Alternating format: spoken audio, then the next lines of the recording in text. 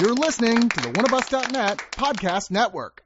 One of Us is a podcast and video network funded all but entirely by donations and subscriptions. We do accept pitches for audio-based or banner ads, but on a case-by-case basis. If you are interested in that, contact us at oneofusnet@gmail.com. With the amount of audio and video content we generate, it is expensive and extremely time-consuming to keep things running. Please go to the webpage oneofus.net and sign up for a subscription at $2, $5, $10, or $25 and get a ton of bonus content. One of Us needs and appreciates all your support. This movie review also comes for subscribers at Time Lord level or above, an uncut, unedited, longer video version of the review. Become a subscriber and check it out. Hungry for adventure? Then travel to a la carte, the charming land below the floating city of heavenly delight, and join the young cook Ramen for her daily dose of wacky hijinks in the new series Delicious. With a cast of eccentric, strong female characters, this wonderfully illustrated comedy comic will be out in July, but you can pre-order now by clicking the banner on the page for this podcast. Get the limited hardcover first edition, plus free stickers and an art print as a gift. Wow, stickers! A perfect gift for your child, or those of you who are forever young at heart. One of Us strongly recommends this one.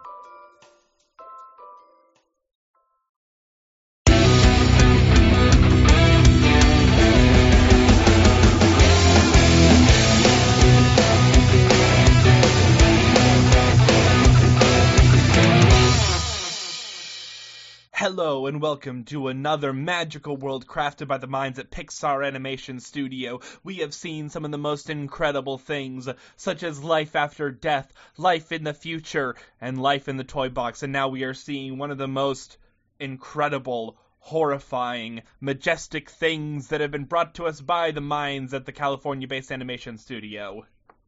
Italian Men. So we are doing a review of the recently released Luca, which just dropped on Disney+. It was another casualty of the COVID cancellations and move-arounds. But this is the second of Pixar's that we are getting blessed with on Disney+. The film stars Jacob Tremblay and Jack Dylan Grazer as Luca and Alberto, two young teenage Italian sea monsters who decide, hey, we're going to go up to the surface because sea monsters, when they're not wet, they turn into people, and we're going to try and follow our dreams and figure out who we are in this life. The film also stars Emma Berman as Giulia, a young Italian girl who befriends the both of them, Saverio Raimondo as Urkel, a piece of shit, Maya Rudolph and Jim Gaffigan as Luca's parents, and Sacha Baron Cohen for a half a second as Luca's uncle, which is just a fun little tidbit. So what did we all think of Disney and Pixar's Luca? Well, that was a great intro. Thank you, Amy. Before we were talking, before the camera was on, I was mentioning that for a while it took me a bit to warm up to this movie because I kept getting reminded of other stuff, right? Like there's obvious ties to the Little Mermaid and Finding Nemo, but then it would get into stuff that reminded me of Monsters University and stuff that isn't even Disney properties like Cloudy with a Chance of Meatballs. And so I kept waiting for this thing to finally get to its own thing, and it finally got there. And by the time that the boys, for lack of a better way to describe them, had gotten together and started experimenting with their homemade Vespa, I was like, okay, I'm in. I can do that. It does have the slowest start of any kids movie I've seen in a long time. And real quick before we keep going, you just heard Luane and Marco, so say hi, y'all. Howdy. Hi, y'all. And we also got in this review Harmony. Hello. And I am Davey. Sorry for that brief interruption, and let's just get right back into it.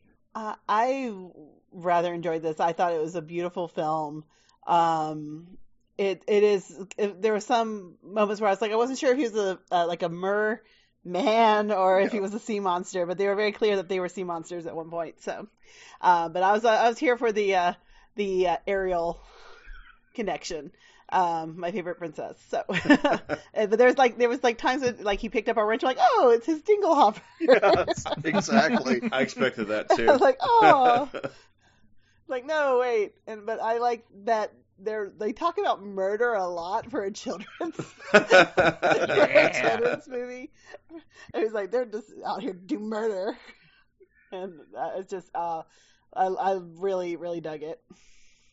Yeah, I'm very much into this movie. One of the big inspirations that the filmmakers had with the movie was Studio Ghibli's work, which is, I think, very clear.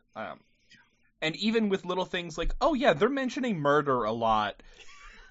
It's not necessarily not for kids, but it is treating the kids with the reverence and saying, hey, you will be okay if we make a movie that's a little slower paced. And you will be okay if we make a movie that allows you to kind of soak in the world and all this. You're not gonna...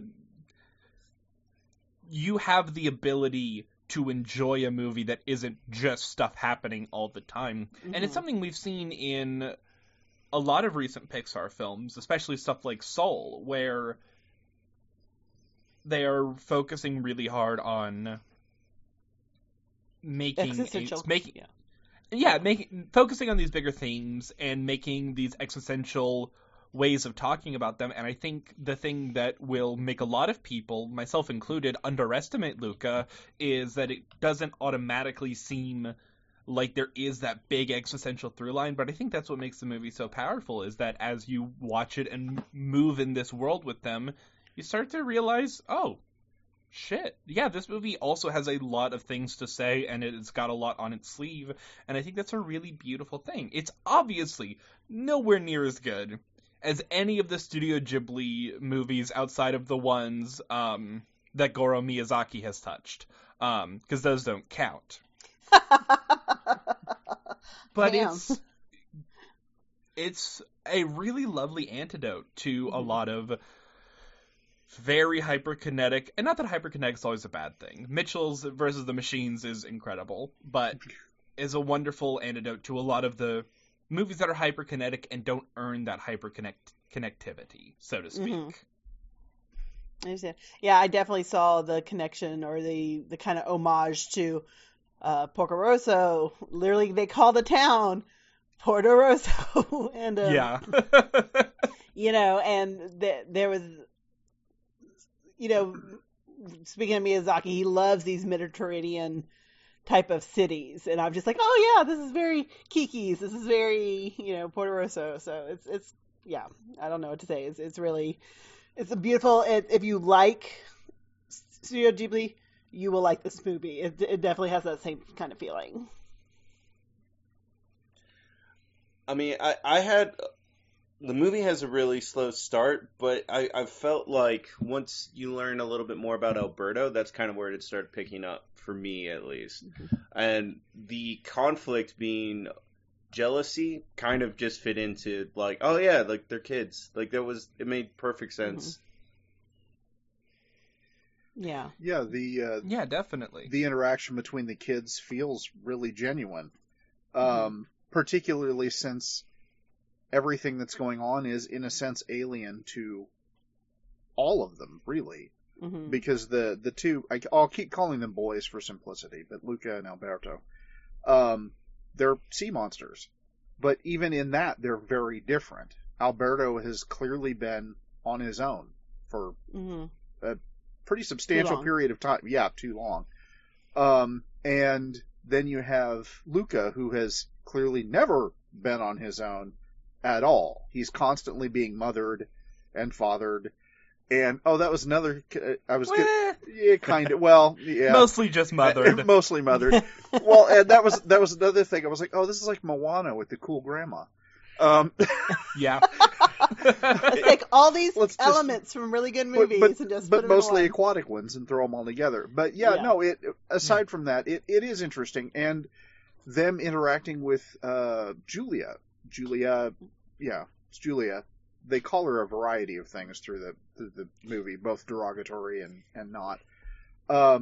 watching them interact with each other, because they're all, particularly the boys, are figuring out how this stuff works in this alien environment, and, because they're essentially teenage boys, regardless whether they're human or...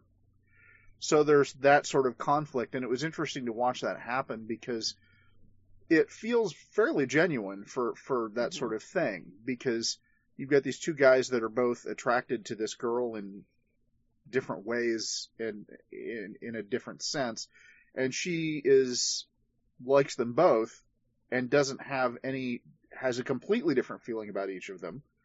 And it's interesting to watch them interact with each other and grow and behave like actual kids. And not like cartoon children. I mean, obviously stuff sort of works the way it has to for the story, but they feel pretty genuine for things that are humanoids from the deep, as it were. So yeah, it was a nice touch to be able to see a weird sort of reality to this very definite fantasy. Mm-hmm. It is kind of funny when everyone's talking about homages, and as you were talking about that, I just realized that we had the prototypical Disney child whose parents are dead, and the prototypical Pixar where it's like, oh, I just want to make my family proud. Right. That's there too. I was just very impressed that the mom, like Julia's mom, was not dead. Yeah. Oh, she's not dead. Yeah. That's nice. Thanks, Disney. Well, and yeah, not only is she not dead, but she and the dad are not together. And that's exactly why she's in this village, right? It's summer with dad, which, dude, that sounds awesome. You spend all your time in this school all year, and then you get to go hang out and fish with your dad. Yeah. There's a reason why this one-armed fucking place. brick shit house. Oh my god, It's just like the dad was amazing too. I love animated dads. When I grow up, I want to be an animated CGI dad. I don't know how it's gonna happen. Live your dreams. But I'm gonna do it. I'm gonna get the cloudy mustache, and I'm gonna make it where you can't ever fully see my eyes. Yes, except for those times when you're really shocked for just a moment, the eyebrows will come up. Yeah, you get one at the end of the movie to show how proud you are of your kids. Yeah. I had complained that they dropped this movie on Father's Day weekend, but this really actually is a good weekend to have done that. Mm-hmm. It was just sort of inconvenient for us. Planning wise, yeah. Oh well. I think also I really loved that the cat, the Machiavelli named cat. I'm like, I want a cat named Machiavelli. That sounds great. And he's got a little mustache on his face. It's amazing. It's everything I've wanted in a cat, except for the whole attacking the sea monsters. Is kind of a bad thing. No, I would want if my cat finds out that my guests are sea monsters and doesn't continually try to kill them, then I'm getting a different cat. The cat was in the wrong. Its rent. Yeah. I think also they are awfully cute monsters. You know what I mean? They are really they're so precious. And the transformation sequences when they go those from are so to good. gray, so well done with the ripple effect. So cool. Mm-hmm. Yeah, this is just everything about this movie is designed to make you feel happy, and it goes back to something like the Studio Ghibli comparison. Not that it's shallow, and not that it's overly basic or anything. It is just a movie about enjoying being alive in a very specific type of way. Another thing that this reminded me of a little bit was It. And let me explain. Oh, please elaborate. I had it on the mind because Alberto is voiced by Jack Dylan Grazer, who got his big break in the 2017 It. Gotcha. But it started to hit in my head, and it's a offhand comment by the piece of shit villain. It's like, well, why don't you go start a club for the losers? And I was like, Losers Club? Yep. But the conversations that those kids have throughout, especially the first movie, moved away from all of the other shit of like monsters and all that. But just watching these people in this in a fantastical situation and in a very stressful situation where they don't ever feel completely safe trying to forge these connections, and you can't tell what's a bigger threat to those connections, the fact that there's supernatural fuckery happening or the fact that these are just some of the most awkward dumbasses on the planet. That's something that I really, really love, and I found just so watchable and so beautiful and so nice in a way that I wasn't totally expecting, because I don't know about y'all, I thought Onward was fine, and I thought Soul was fine. Yeah. And I thought this was really good. Yeah. This brought warmth and joy to my heart in a way that I felt like, because it shed so much of, well, we're Pixar and we have to make an important film and we have to do this thing right and make something that, like, breaks down all these barriers and stuff. And they were like, we just want to make a movie about sea monsters being people. And the most in-depth thing about it is that people are going to read it as a queer allegory. Sure. And That some people aren't going to, yeah, which I was watching, I was like, I can see it. I don't have a problem with that. I think it works. Yeah. Well, obviously I don't have a problem with it, but like, I think it works well enough as that. I think it's not a perfect 1-to-1, but like, right. Well, I don't know in how that way- intentional that was. Yeah. yeah, the director came out and he was like, no, but thanks. yeah. I'll take the credit, but yeah. I'll take it. Yep. Well, yeah, which I respect. I mean, if you look at how the Air Cole interacts with everybody, and then the whole issue of their monsters, their people, whatever, there's other stuff you could get out of it if you wanted to, but you could also just watch these kids have a good time. Mm-hmm. And Yeah. that's kind of cool. It's nice that it's there if you want it to be, and if it's not, whatever. These kids are sweet. They're fun to see. It was it really felt like a nice change, to be honest, especially compared to a lot of the stuff I've been reviewing lately. I like all the my little name here. I like all the exclamations that were cheese related. Like, let's be like really, really obnoxiously Italian, I guess. I don't know. Santa Ricotta, just it's a cute movie. Highly recommend. I like their little it's very battle cute. cry, the "Shut Up, Bruno" thing.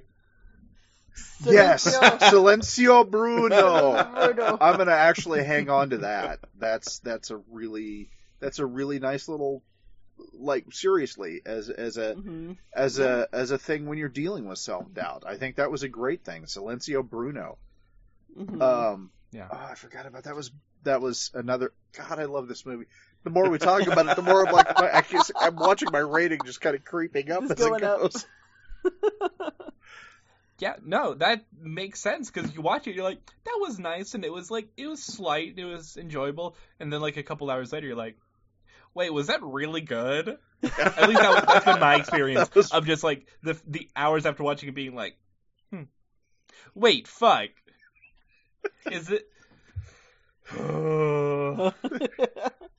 I also think it's easily watchable in that it doesn't seem like it takes. I think it was still about 90-minute runtime, right? Something like that. 95. Yeah. 95.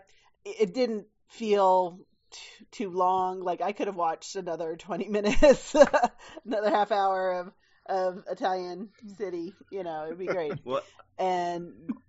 But I think it was a nice amount of time. Like, it was very enjoyable. 95 minutes. I didn't know until today when I was re-looking at the cast that there's a bonus scene in the credits. Yes. Oh shit! Oh, well, Yeah, y'all didn't see that. I saw it. now I'm gonna have to It's go great. back. See, so I you gotta got watch more- it again. Luane and I cannot offer any criticisms or reviews of the post-credit scene. Shit. I'm gonna guess it was pretty cool based on how the rest of it's been. Yeah. It's very cute. So why don't we all just start heading over into our final thoughts so that we can swim away at a decent hour. So Harmony, do you want to start us off? Sure. When in doubt, just keep swimming and believe in yourself. Wrong movie. And... Yeah. Oh shit. It's in there too. It's fine. Where'd you all be? Anyways, I just finished watching it, so I'll probably like it even more in a couple hours. But like I said, anything that's reminiscent of Miyazaki is going to be a hit with me. I'm a huge fan. I think the animation is amazing. It's we talked about the transformations, but even things like the water effects, which we get a lot of because that's kind of part of the gag of them going in and out of their sea monster guys and human guys. I think, it's just a highly enjoyable movie. I don't know what else to say. I think we've pretty much covered all the bases on it. So I'm going to give it 9 out of 10 sheepfish. I'm not sure what they were. they bleeded though. Marco? I want to say, like, this is probably the first kids movie I've seen in a long time that is for kids. Like, Coco is about death. Like, there's so many movies that are like, they're just have mixed messages kind of thing, where it's like, you see it from one lens as a kid, one lens as an adult. But this movie is straight kids movie, and that's fine. This is meant for you to take off your serious adult face and then just imagine you're a kid at a beach. And it was great. The setting was great. The story was fun. I'm going to say 7 out of 10 Vespas. Ah. Damn it. I was going to do wild Vespas. Lil Wayne? No, I pretty much echo what everybody says. It's genuinely fun. It's really sweet, and it can be slight or not. There's stuff there if you're looking for it, and if you're not, that's totally cool too, because it's a good movie regardless. It made me weirdly happy to watch, and not every kids movie does that nowadays. There's a lot of crap out there. There is. I really genuinely liked the kids. They felt real. You know, I'm pretty sure if I think long and hard about it, I know those kids or some variation of them from my own childhood. We didn't have as cool a place to live in, but, you know. In the end, this is 4.5 out of 5 gigantic bowls of pasta. God damn, I was hungry too watching this.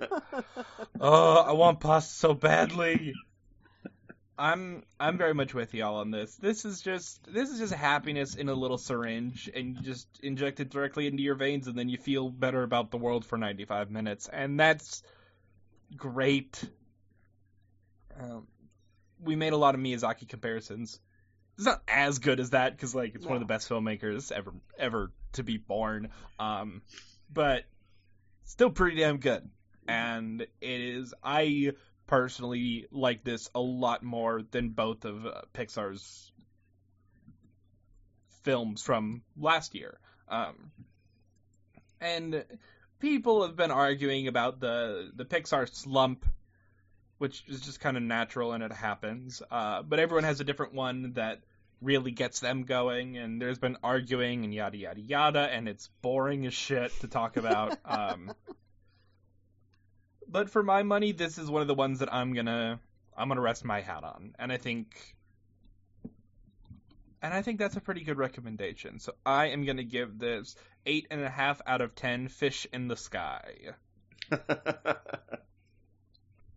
Glowy fish. Of course they're fish. Yeah. Totally makes sense. So in 10 years, when Pixar milks this for a sequel, what do you guys think is gonna happen?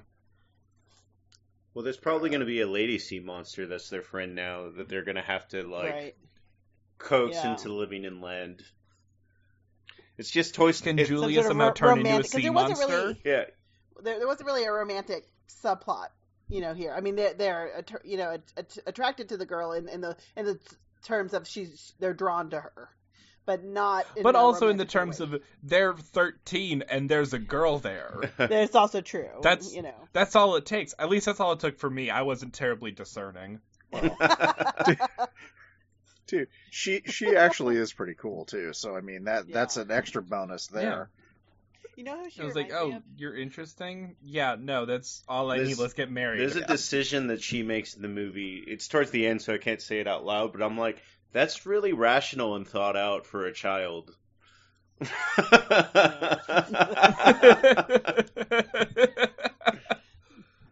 She reminded me of Ellie from Up.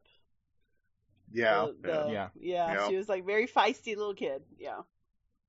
Oh, fuck, now I'm sad again.